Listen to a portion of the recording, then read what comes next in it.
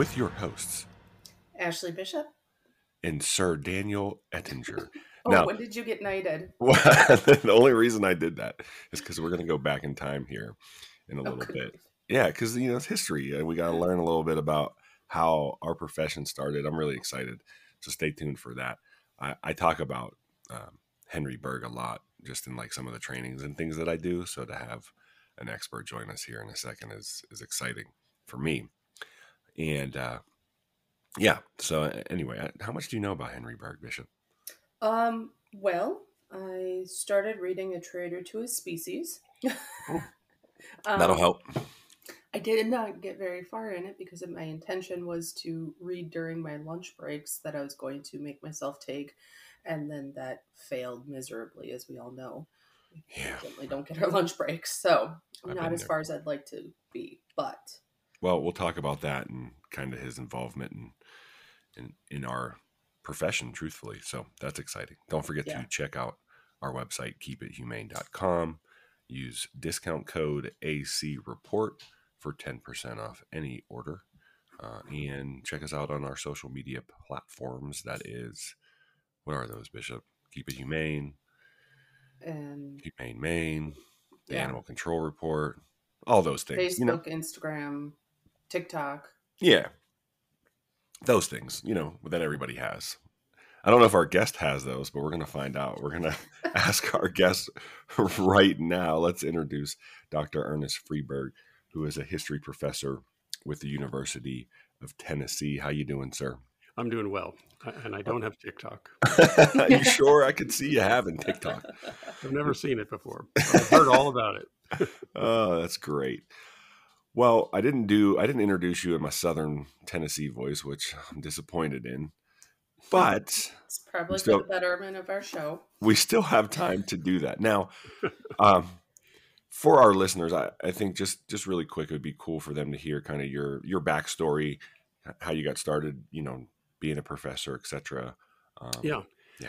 Well, I was working as a journalist in public radio in the 1980s, and I was an English major, so I was interested in writing and sound and all the exciting things that are going on in the podcast world now. We're sort of percolating in the 80s, but I realized that I was interviewing a lot of policy people without really knowing enough about the backstory of why we frame issues the way we do. So I went back to school, got a PhD in history. And I've been focusing on the late 19th, early 20th century through most of my writing because I think that's really a period where a lot of our own ideas about the world, including our relationship to animals, really starts to emerge, the sort of modern ideas about animals. So yeah, that's how I went from being a reporter to being a historian. And how did you get introduced to the idea of Henry Bergh? Like, what brought you to write the book A Traitor to His Species, which is available on Amazon and probably other platforms? But how did you get paired up with that story?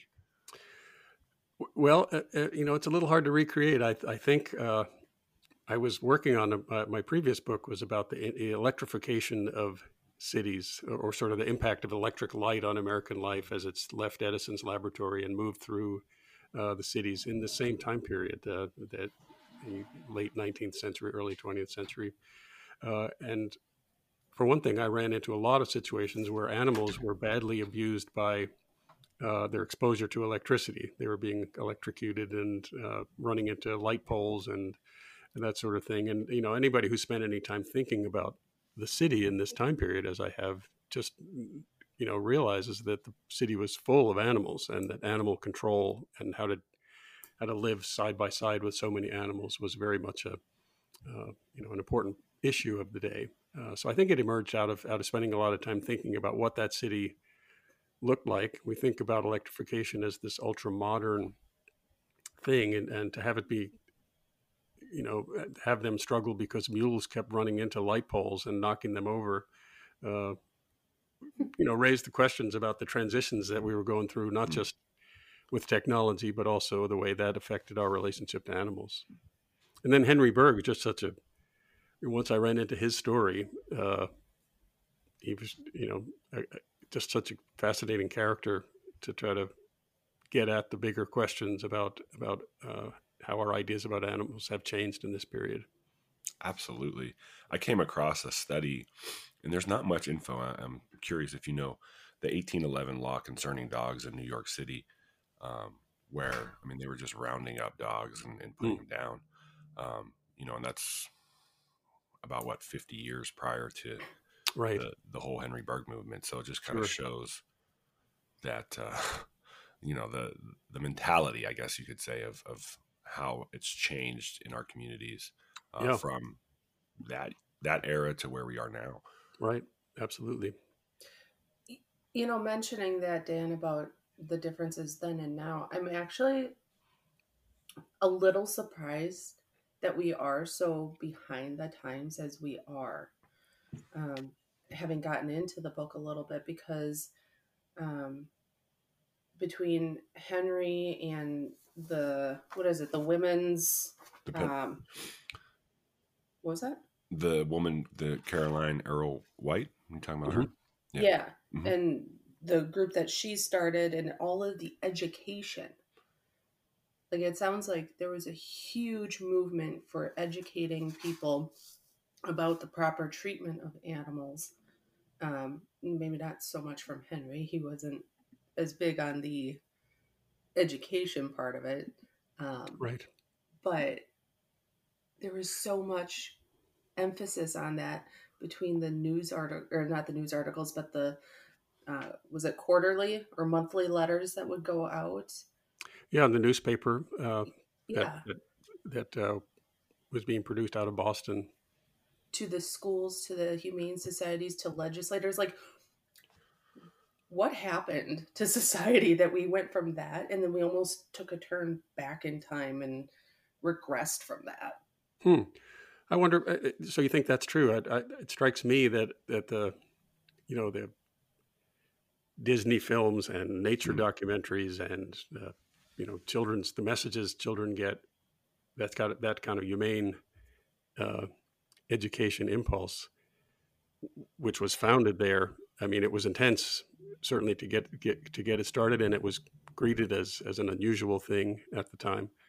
Uh, but now I think that's just part of our culture, isn't it? I mean, it may not be as effective as we would like, but Well, and I guess when I say, we went back in time, there's a lot of people that don't look at animals as anything more than farm animals still. mm, They're yeah, still very much creatures out there that, well, you know what, it's not a human. Um, and we're still trying to change that stigma of a dog catcher, which, I mean, yeah, Henry was by no means a dog catcher. right. Well, I think you're right. I mean, you raise an interesting point about rural versus urban. I mean, I think that's an important part of the story of Henry Bergh is that uh, in some ways the city was much crueler than than a rural environment for animals. But in other ways, the very nature of the city meant that people were being exposed to animal cruelty in a way that they might not have been on the farm, and they thought about it differently. Maybe because they themselves were not managing livestock, or that they were observers rather than participants in engaging with animals. And I think that humane movement really is an urban movement. It didn't take off in rural environments. Farmers did not see the need. So I think what you're talking about, it gets to those issues about ag gag laws and Hmm. and the fact that we are, a lot of the issues that concerned urban people watching the way butchery was done, watching the treatment of livestock in urban environments where they were in livestock pens getting ready to be slaughtered. A lot of that's been resolved by just getting it out of sight out in rural areas. It's an Sure. interesting angle and thought process. I know there's been some, I would say, just movements, if you will, to organize or to make more humane practices in our in our food producing animals. Sure. Certain states even have come down on that. With regards to Henry Bergh and his story, I'd love to kind of start a little bit before he transitioned. So, if I'm not mistaken, he was in his 50s when he started the ASPCA. Is that correct? That's right, and that's part of what fascinated people with Bergh was that he was a wealthy. He had inherited a lot of money from his father, who was a successful shipbuilder in New York, and Bergh was not interested as a young man in pursuing that field at all. So he went to school for a little bit, a couple of years of college, and then he just basically dropped out and pursued a life as a apparently very bad playwright and poet, and loved the theater and married another wealthy socialite, and they mostly spent their middle decades of adulthood in Europe, sort of traveling around the capitals of Europe. So very cosmopolitan, but really had not accomplished much. And it was really he was 53 when he was, during the Civil War, appointed to the State Department, the embassy in Russia. So he was in St. Petersburg. And the story that he told many times was that he was out one day, and the Teamsters in the streets of St. Petersburg were apparently quite brutal, maybe even more brutal than the ones in New York.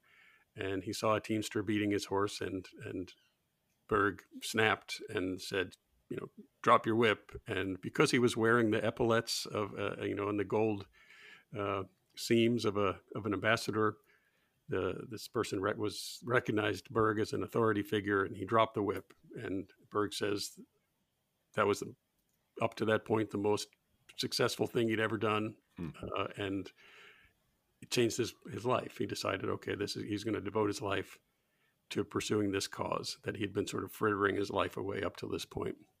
So he went back. He stopped he didn't like Russia and didn't stay there long. He stopped in England and talked to the founders of the Royal Society for the Prevention of Cruelty to Animals, which had started in the 1820s and 30s. Learned a bit about their strategies and their rhetoric, and how they were organizing themselves. And he brought some of those ideas back to New York, and in 1866 gathered actually very distinguished, wealthy people, well politically connected people in New York, to issue what he called an Animal Bill of Rights, that he was going to commit himself to chartering the first state society for the prevention of cruelty to animals, and to get the state legislature to pass the first animal cruelty law with some real teeth to it.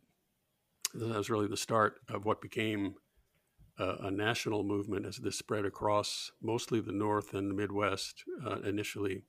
And while Bergh is the center of this, there really were hundreds of thousands of people who joined the various local societies in order to promote this cause. I have so many questions, and I just want to start with a quick one. How long are they at sea to get to these places back then? So when he's going to Russia or Europe, how long is that travel? Yeah, well, it's a couple of weeks. Okay. Each way. Yep. Right. Not as bad as it had been it's a century before. Okay.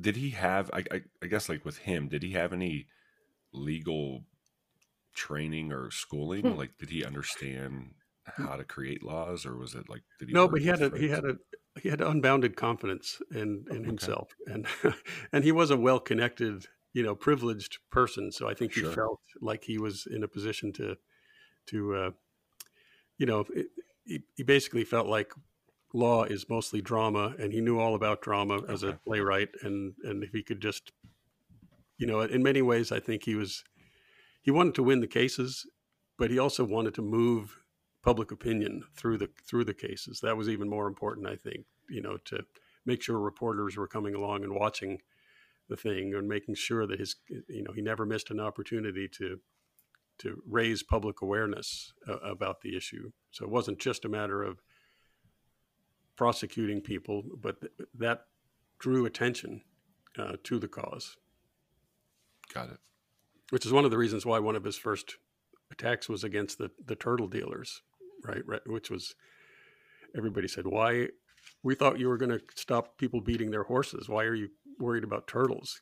Turtles, many argued, can't even feel anything. And so when Bergh found a ship, as often happened, the turtles were shipped up from Key West. They were flipped upside down. These are big sea turtles heading for the kitchens of New York, flipped upside down, a rope put through their flippers to stop them from flailing around in the bottom of the hold of a ship, deprived of food and water. So Bergh, one of his earliest arrests was of a ship captain for cruelty to turtles, and people were outraged. They said, "Well, turtles don't feel anything," and very, or they're not even an animal. Some would suggest they're, So there was this absurd debate in the courts over whether or not a turtle was, and Bergh says, "Look, it's animal, vegetable, mineral, right? It's not a mineral. It's not a vegetable. Of course, it's an animal. And the law says you can't be cruel to animals, not to some animals, all animals. And in that way, Bergh. I think lots of people were willing to go along with the idea that you should not be cruel to horses. They had seen plenty of evidence of cruelty to horses. What that actually meant was a little hard to define in some cases, but people generally recognized the importance of horses and the sensitivity of horses and the intelligence. Maybe dogs, in many cases. But when you went further down the chain, people were not ready to follow Bergh, and he took them there. He was advocating for the rights of pigeons and the rats who were being used as sport in ratting contests, and anywhere of circus animals, all sorts of places where people were like, "What's Bergh going to do next?" And he was well aware of how to. He didn't have a legal background, but he had a background in shaping public opinion, and that's really what he was trying to do with the law. Well, he was very flamboyant about how he went about enforcing these laws. Yes. He was. And partly he was just a flamboyant person. I mean, the idea of a guy he's this big, tall guy with the sort of classic droopy mustache of that era, wearing a top hat and a cane and spats, and it's the sort of person he would expect to see at the opera, but instead he's out in the middle of the streets arresting teamsters for driving their horses too hard. And there were times when the teamsters would fight back and say, "Hey, it's my property, I can do what I want with," and he'd give them a lecture about the nature of the law. And if they didn't go along with it, he'd grab them by the lapels and throw them in the gutter, and wow. So he was good copy for the journalists, for sure. Well, and he had kind of a theory behind it that if somebody was willing to do that to an animal, what is that person willing to do to their wife? Yes. And that kind of gives us the first inkling of connecting the link between animal abuse and domestic violence. Right. So that was definitely something that he already had on his mind way back in there. Right, he did, and it's what a lot of people know about Henry Bergh is his connection to the Society for the Prevention of Cruelty to Children. Yeah. I want to get into that here in a second with Mary Ellen Wilson, if we can. Right. Yeah. So he also he made an argument that people against slavery also made, and he kind of so a lot of these moral arguments were sort of ready to hand in 1866 because of the battle over slavery that had just occurred, which was in many ways a fight against cruelty. And he basically said, people, the act of cruelty clearly hurts the person who's or the being that's being injured, but it also is an injury to the cruel person.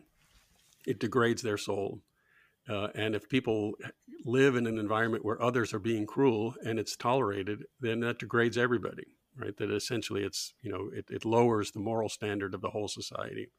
So it's not simply a matter of your property or protecting the right of the animal or the enslaved person, but rather it's a fight against cruelty that raises the moral standard for the across the board. you've probably heard this quote, and I recently found an article saying that it wasn't quoted by Gandhi, is the greatness of a nation and its moral progress can be judged by the way its animals are treated. Mm. It's attributed to Gandhi, but the article that I read said it's not his words. So I I've don't know heard if that. I've heard that about that Martin Luther King had said that. oh, interesting. Yeah. Okay. I wonder why it would get attributed to Gandhi, but it's a very Mm. famous quote. You see it in Yeah. animal shelters, you see it on people's signature lines, on their emails, but it's true. Regardless of who said it, it's true. And I think having that moral compass and understanding that, hey, what I'm seeing is wrong. And if you look at just the history of Bergh, like there was, I think there was history of him going and watching bullfights. And I mean, obviously he was upset with the act itself, but I think what even bothered him more was the reaction from the fans and the crowd, and how excited people would get at the barbaric aspect of the fights between the two Right. bulls. Yeah. So Yes. yeah, it's a, I mean, I think truthfully we can have you on for days because there's so many questions I have. I think there's just such a unique backstory and understanding to all of it. With how did he? I guess my question is: so he passes these laws, and then how does he become the enforcer? Like, how is he just like, all right, well, I passed these laws, now I'm going to go out here and give myself a badge and make myself a humane agent, basically? How does that Right. part work? Yeah. I mean, that's such an important. As I said, he did stop and talk to the Royal SPCA, who were a Sure. bunch of mostly very elite, well-meaning people who passed laws that were really meant to be sort of exhortatory rather than having any real teeth to them. They didn't enforce them. What Bergh did, which was really central to his success and his notoriety, was that he built into the law the right to create agents of the SPCA, himself included, but he would also appoint others across the city who were empowered by this law to make essentially what we would think of as citizens arrests, or in this particular area. And they might do it on their own, or in other cases they might be in a position to call on the police. Sometimes the police were very sympathetic to this and willing to help, and in other cases they didn't understand this. Bergh's argument was cruelty to animals is a new thing. The average policeman on the beat is not used to thinking about enforcing this, wouldn't know how to do it. That's the same in 2023. Sorry. Right. And where is the line between proper discipline, acceptable discipline of an animal, in the case of whipping a horse or whatever it might be, and being cruel to the horse? What is, if cruelty is unnecessary bad treatment rather than necessary, where's that line? And a lot of that had to be sorted out in court and over years, and I'm sure it's still being sorted out. So Bergh basically argued we need people in the field who are on top of this, who are sort of helping advance the cutting edge of what where that line is, rather than leaving it to the police to do this with all the other things they have to be thinking about. Yeah. So that was hugely important, and the fines that these agents managed to win in court would come back to the society in order to help pay for their salary and what their sort of propaganda efforts to spread the message. It was a dangerous job, as I point out in the book, that they were when these agents went into the field and started to tell people what to do, to stop being cruel to their animals. They sometimes faced lots of abuse, and even a couple were badly injured, and one was murdered. Wow. By people who were resisting. That's not surprising to me. Mm. People get passionate about their animals. Yeah. No matter what their perception of their animals is, whether it's property or, a creature for them to love and consider family, they're passionate. Yeah. Right.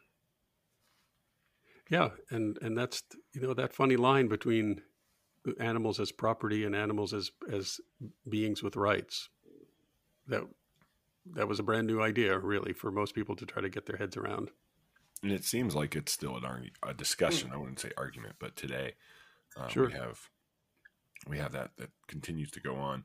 I want to go back to, excuse me, something that you said a little bit earlier about like the definition of animal, and we see that even in local ordinance or even state code, where animal control officers or humane agents may only be able to enforce laws for, let's say, domestic animals. So they may not have the ability to like enforce or investigate a case that goes, whether it's livestock or wildlife, because the way it's defined in their local ordinance Amphibian. or such. Like when I teach at the military, when you look at the definitions of animal, it's domestic pet, and it's basically dog, cat, like it does not, reptiles not included, and wildlife's not included. Now there might be a workaround with your state code or things like that, but it's just interesting how, I mean, even going back to the story about the turtles, it's the same concept of like an animal is an animal, and so if you're cruel to an animal, there should be some sort of way to investigate and potentially punish if necessary. So Right. it's interesting that that's still a thing. Well, it 200 seems years. you know a lot more about this than I do. It struck me that in these early years, what Bergh is aiming for is enormously comprehensive. Right. It's every animal. He's trying to make the case. Mm-hmm. And trying to think through what is, whereas most people were focused on livestock and just beginning to think about pet culture back in that period.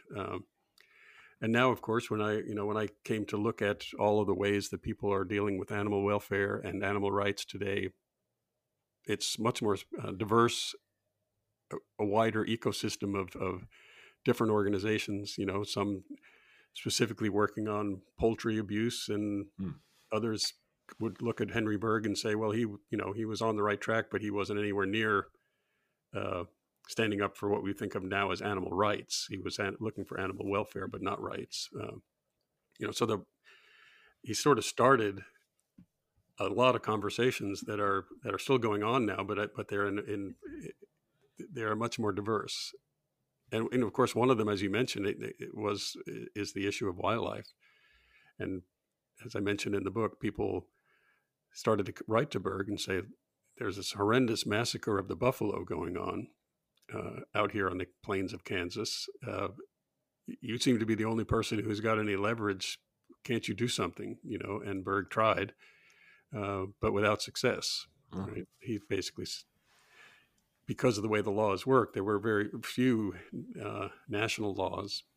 He could do what he could with the New York legislature, but that wasn't going to help the buffalo herds in Kansas.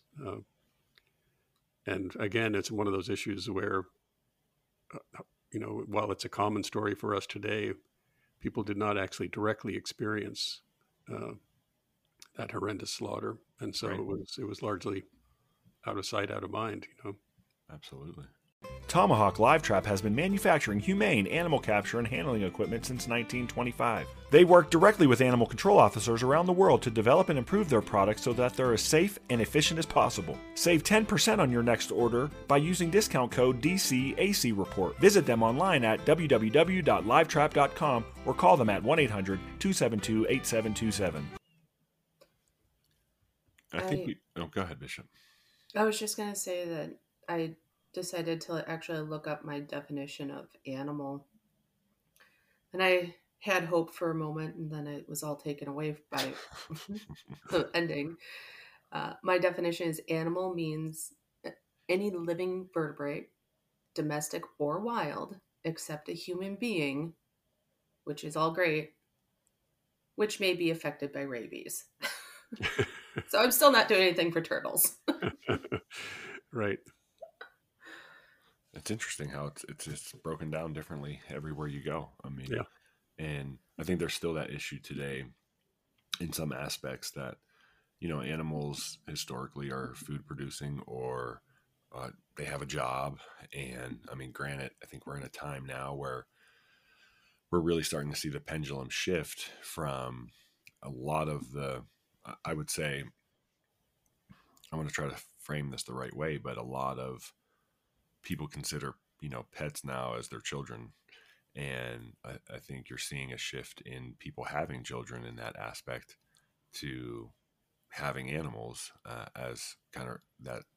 I don't want to say replacing that, but being that in their family. And so it's just an interesting thing. And so I'm curious to see what the next 50 years look like for animal laws in this country. And I think one thing people fail to remember with just history in general, and maybe this is something, Doc, that you can touch on, is I think a lot of people just get comfortable and think like, okay, well, this is the way it is, and there's no need to push change. But like, there's a Henry Bergh out there right now, right? Somebody can come in and create something that, creates a brand new way of, whether it's enforcing or thinking about what we do with animals in our country. Yeah, I mean, it seems like that conversation is all over the place. Maybe it's because of this work that it seems like it's everywhere now. People are continuing to have to grapple with where that line is. That beginning of pet culture, I think, was really an interesting thing to find in the early, the beginnings of the dog shows, and the idea that animals, that dogs, for example, could be pedigreed, and that pet shops and the development of sort of the sensitivity to animals, and the strong 19th century idea that animals should be, especially dogs and cats, should be part of a family because they cultivate humane feelings in children. Something we take pretty much for granted now, and have carried to much further lengths than they did in the late 19th century. Yeah.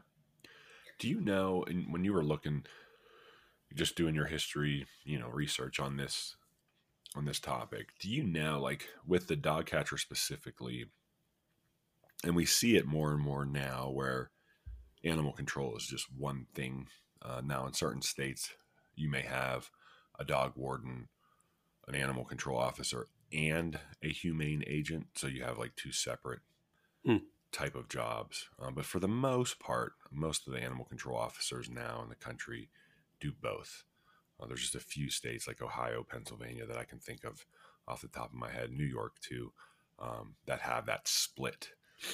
Do you know, was there any crossing of that profession back then where, there was the stray dog enforcement and the animal cruelty investigator? Yeah, it's a good question. I think, part of the struggle that they were going through in the Bergh and Carol and Earl White in Philadelphia, and George Angel in Boston was to get dog catching out of the hands of the local city government and put it in the hands of people who were trained and part of this animal welfare movement, rather than political appointees. That's sort of where the negative connotations around dog catcher come out of this idea that these are not people who are doing this because they care about animals, but rather this is one of the worst jobs you can have, and they're willing to take it, or they're on the political take. It's sort of that sort of thing. They're patronage jobs, and so they were interested.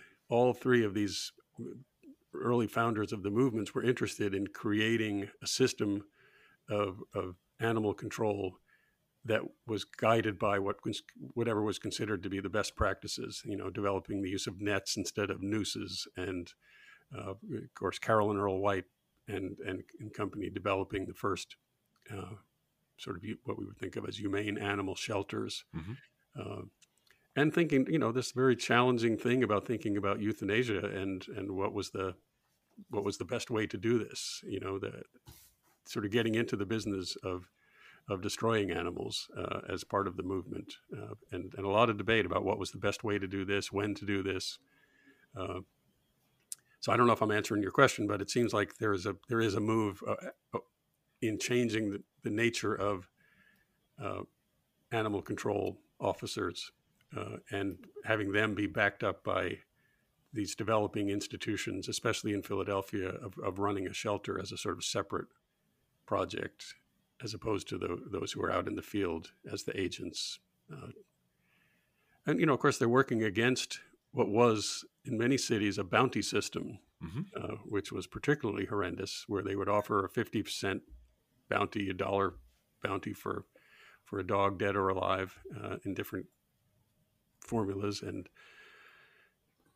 just would set off this horrendous chase, in cities with people who needed the money chasing desperate dogs in the alleys, and trying to control that sort of cruelty and chaos in the city streets was part of what the Humane Society was trying to make the case for.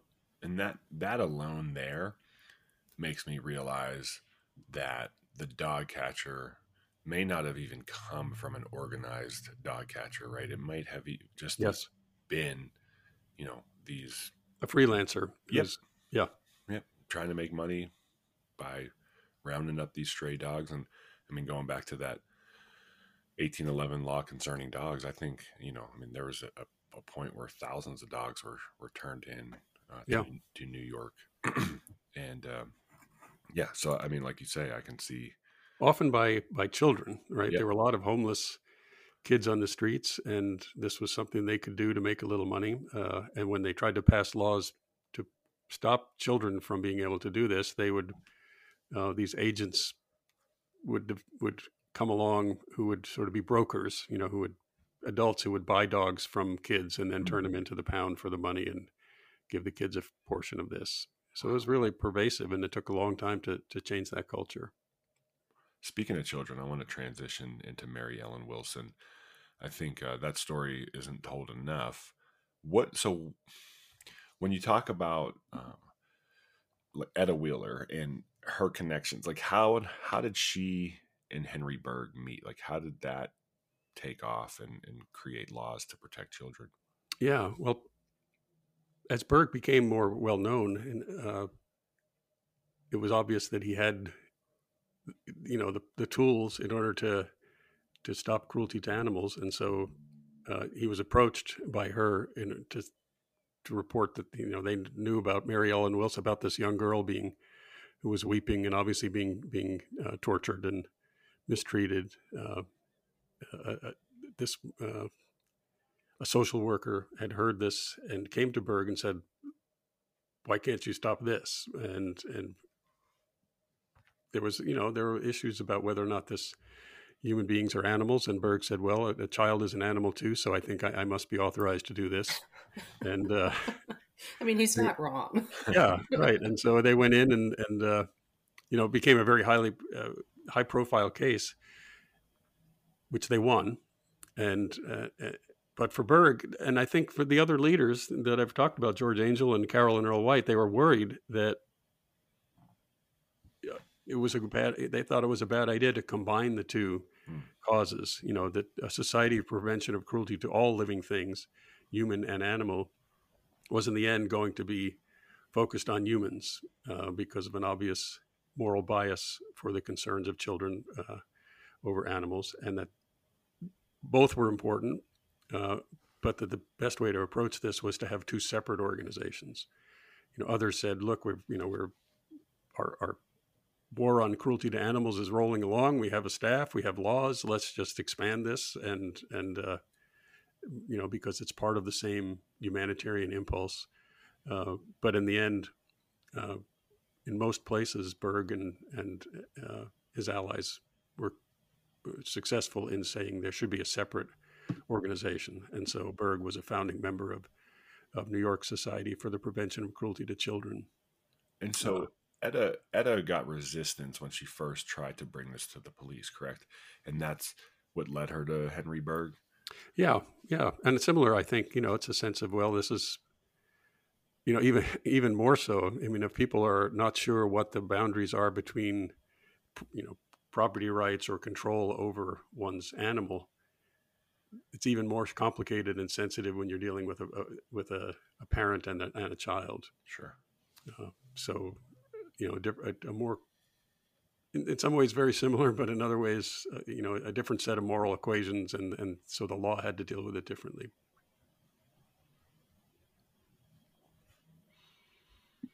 We talked.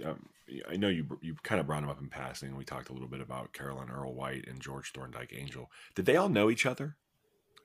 Yeah, they came to know each other. I think Bergh was the visible one initially, and both Angel and White ended up contacting Bergh for advice and support. And one of the strengths of the movement, I think, is that each one of them was very strong in their own way. They each had their own. Bergh was the great propagandist and a strong advocate for harsh laws or strong laws in order to go after the cruel people, and he was the one who was willing to push the fight into all sorts of places that others were not willing to, didn't think to take it. Caroline Earl White was, much stronger with the women of Philadelphia as an institution builder, both the Anti-Vivisection Society and the creation of the first animal shelters and the development of the gas chamber. It seems kind of interesting that the nice Quaker ladies of Philadelphia were really in many ways pioneers in the gas chamber, which has shaped so much of the 20th century. But they did, and White advocated for that really globally. And then George Angel, as we've said, is really the pioneer in humane education. It's fascinating stuff, and I think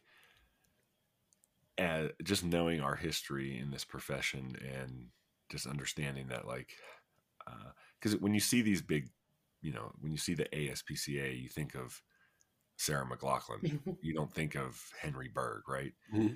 And I think it's just important to understand. And I'm sure if you look at their mission statement, a lot of what Henry Bergh did is part of that mission, I would imagine. It's not something I've really looked into. One thing I can say that is a reflection of what Henry Bergh did, a lot of our state statutes or even our local ordinance still have the language that probably he came up with in the 1800s was overdrive, overwork while overdriving. I mean, that to me speaks volumes to the horses, the equine that they were dealing with back then. It's funny to me, the difference in how each of them approached everything, though. Just because Henry was very much, for lack of a better pun, take the horse by the reins. Mm-hmm. And he wanted everybody prosecuted. He wanted everybody to, he wanted to deal with it after the fact, or at least that's the impression that I got. Whereas the other two wanted to start with educating and growing that compassion for animals and other creatures and humane treatment of all. Do you think that they butted heads with that at all? I saw no evidence of that. I think there was the one situation where Bergh, who liked to be flamboyant and grab attention, and he proposed that it would be a good idea for wife beaters and the worst animal cruelists to be publicly flogged. And he even said, it would be really, the floggers are human beings and they're likely to either get tired or feel mercy. And so they're not going to flog hard enough. What we need is somebody to develop a steam powered whipping machine for these people, And it's with Bergh. It's hard to tell when he was ever. He wasn't a funny man. So it's people started to say, well, maybe you've sort of gone off the deep end, and he certainly played into uh, the criticism of him that he dealt with his whole life. That he didn't care about human beings. It wasn't that he cared about animals; it's that he hated humanity. Uh, so I think that I'm sure that White and Angel and others distanced themselves from some of Bergh's more extreme statements like that. But on the other hand, I think that they really recognized the strength of their different strategies and the importance of collaborating in order to build a movement that, and all of them were called on to spread the message. Other states would identify, particularly Bergh, but Angel as well, and they would call on them to come and speak to the legislature. And so Bergh's draft laws were basically copied and used across the country in just about every state by the time he died in the 1880s. Just about every state had some version. Whether or not they were able to enforce it was always a more complicated thing, but at least the law was on the books in most places by then. Almost makes you not want to change some laws just so that you keep that piece of history. Although noting that some of them don't quite apply anymore the way that they're written. Sure. Some would say that about the Constitution. So we'll just keep it moving. That's another podcast. Podcast, absolutely. This is fascinating.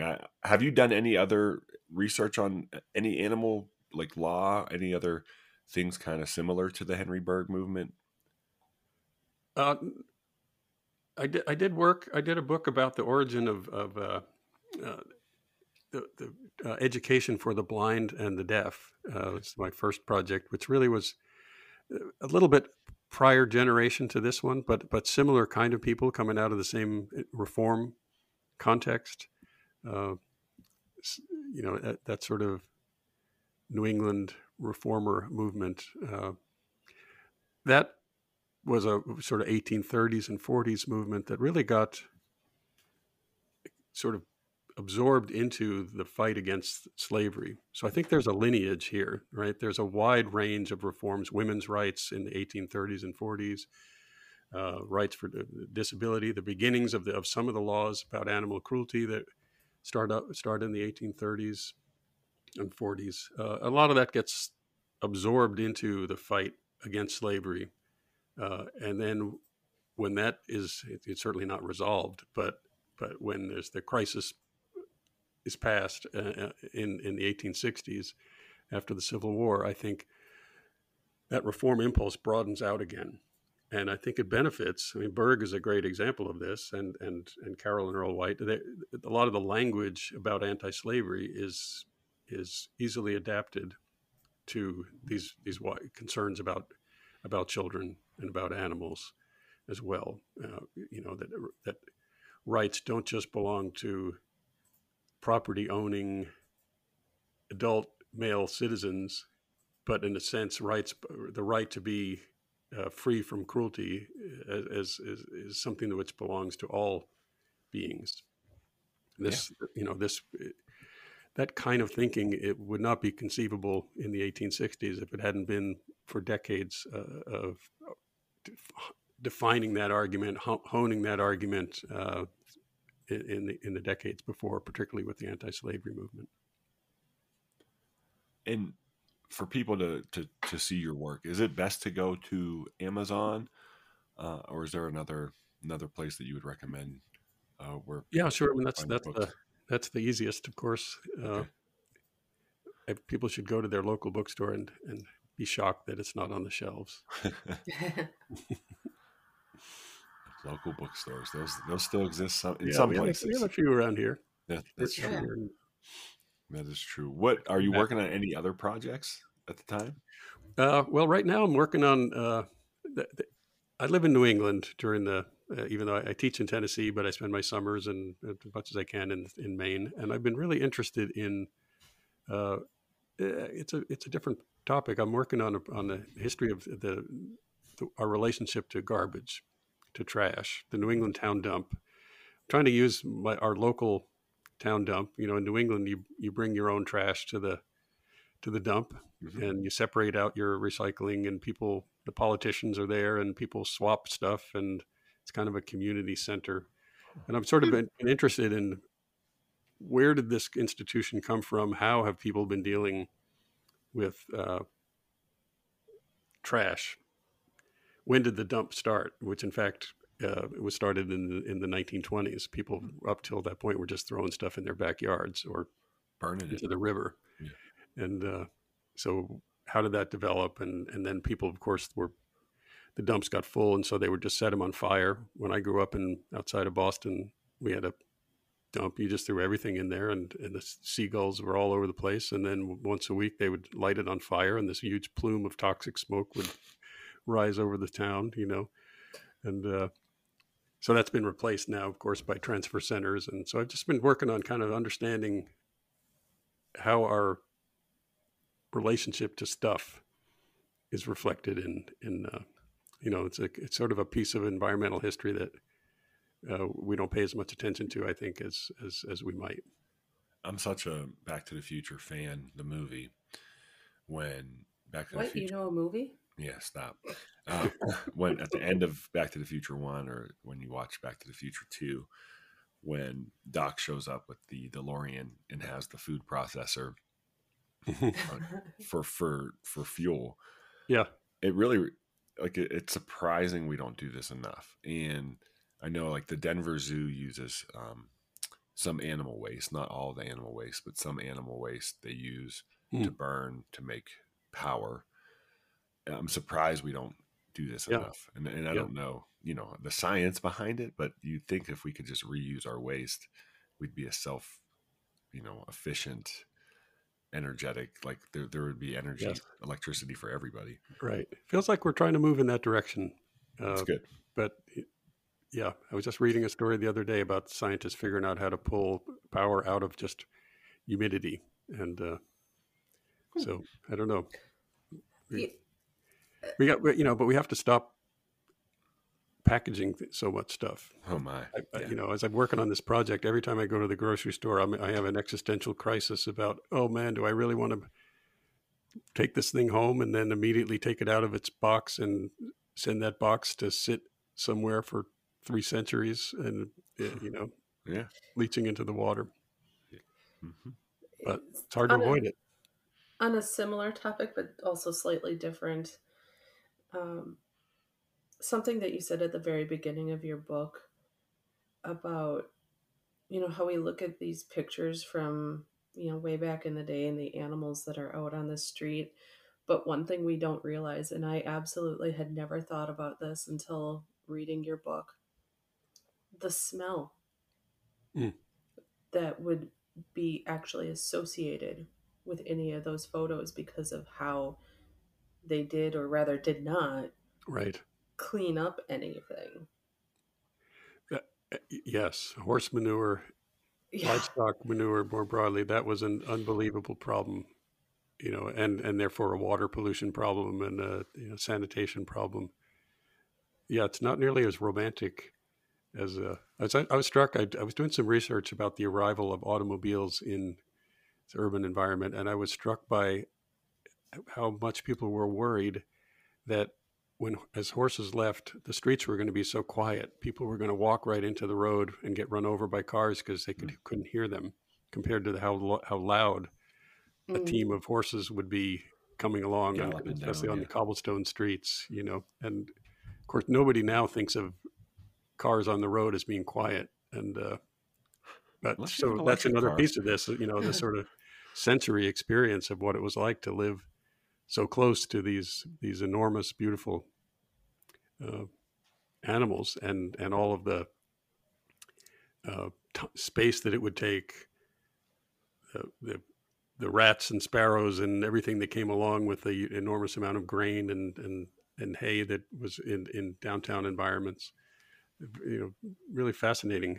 You know, that's part of what I think, tracing this forward, we go from a situation where in the 1880s and 90s that where really there are more horses than ever in American cities, to a point where by the 1920s and 30s, animals are very much, under control. They have to be, pets have to be licensed, and the horses are largely pushed to the margins. The livestock is being slaughtered outside the city and sometimes 1,000 miles away.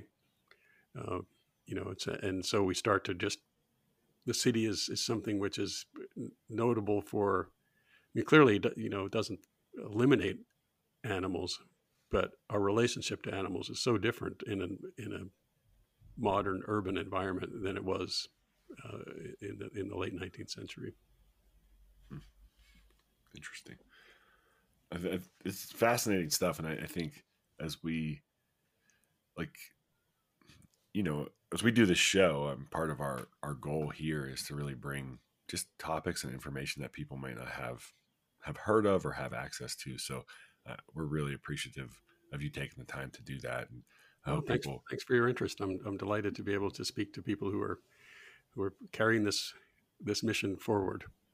Absolutely. And I hope people will check out A Traitor to His Species, see your book, and give it a read and learn a little bit more about, the history of animal laws in this country, in America. We have listeners in other countries, so I should clarify that. Just excited to kind of make that connection and have you on. And if there's ever anything, you want to come back on and chat about, you're more than welcome. Great. Thank you.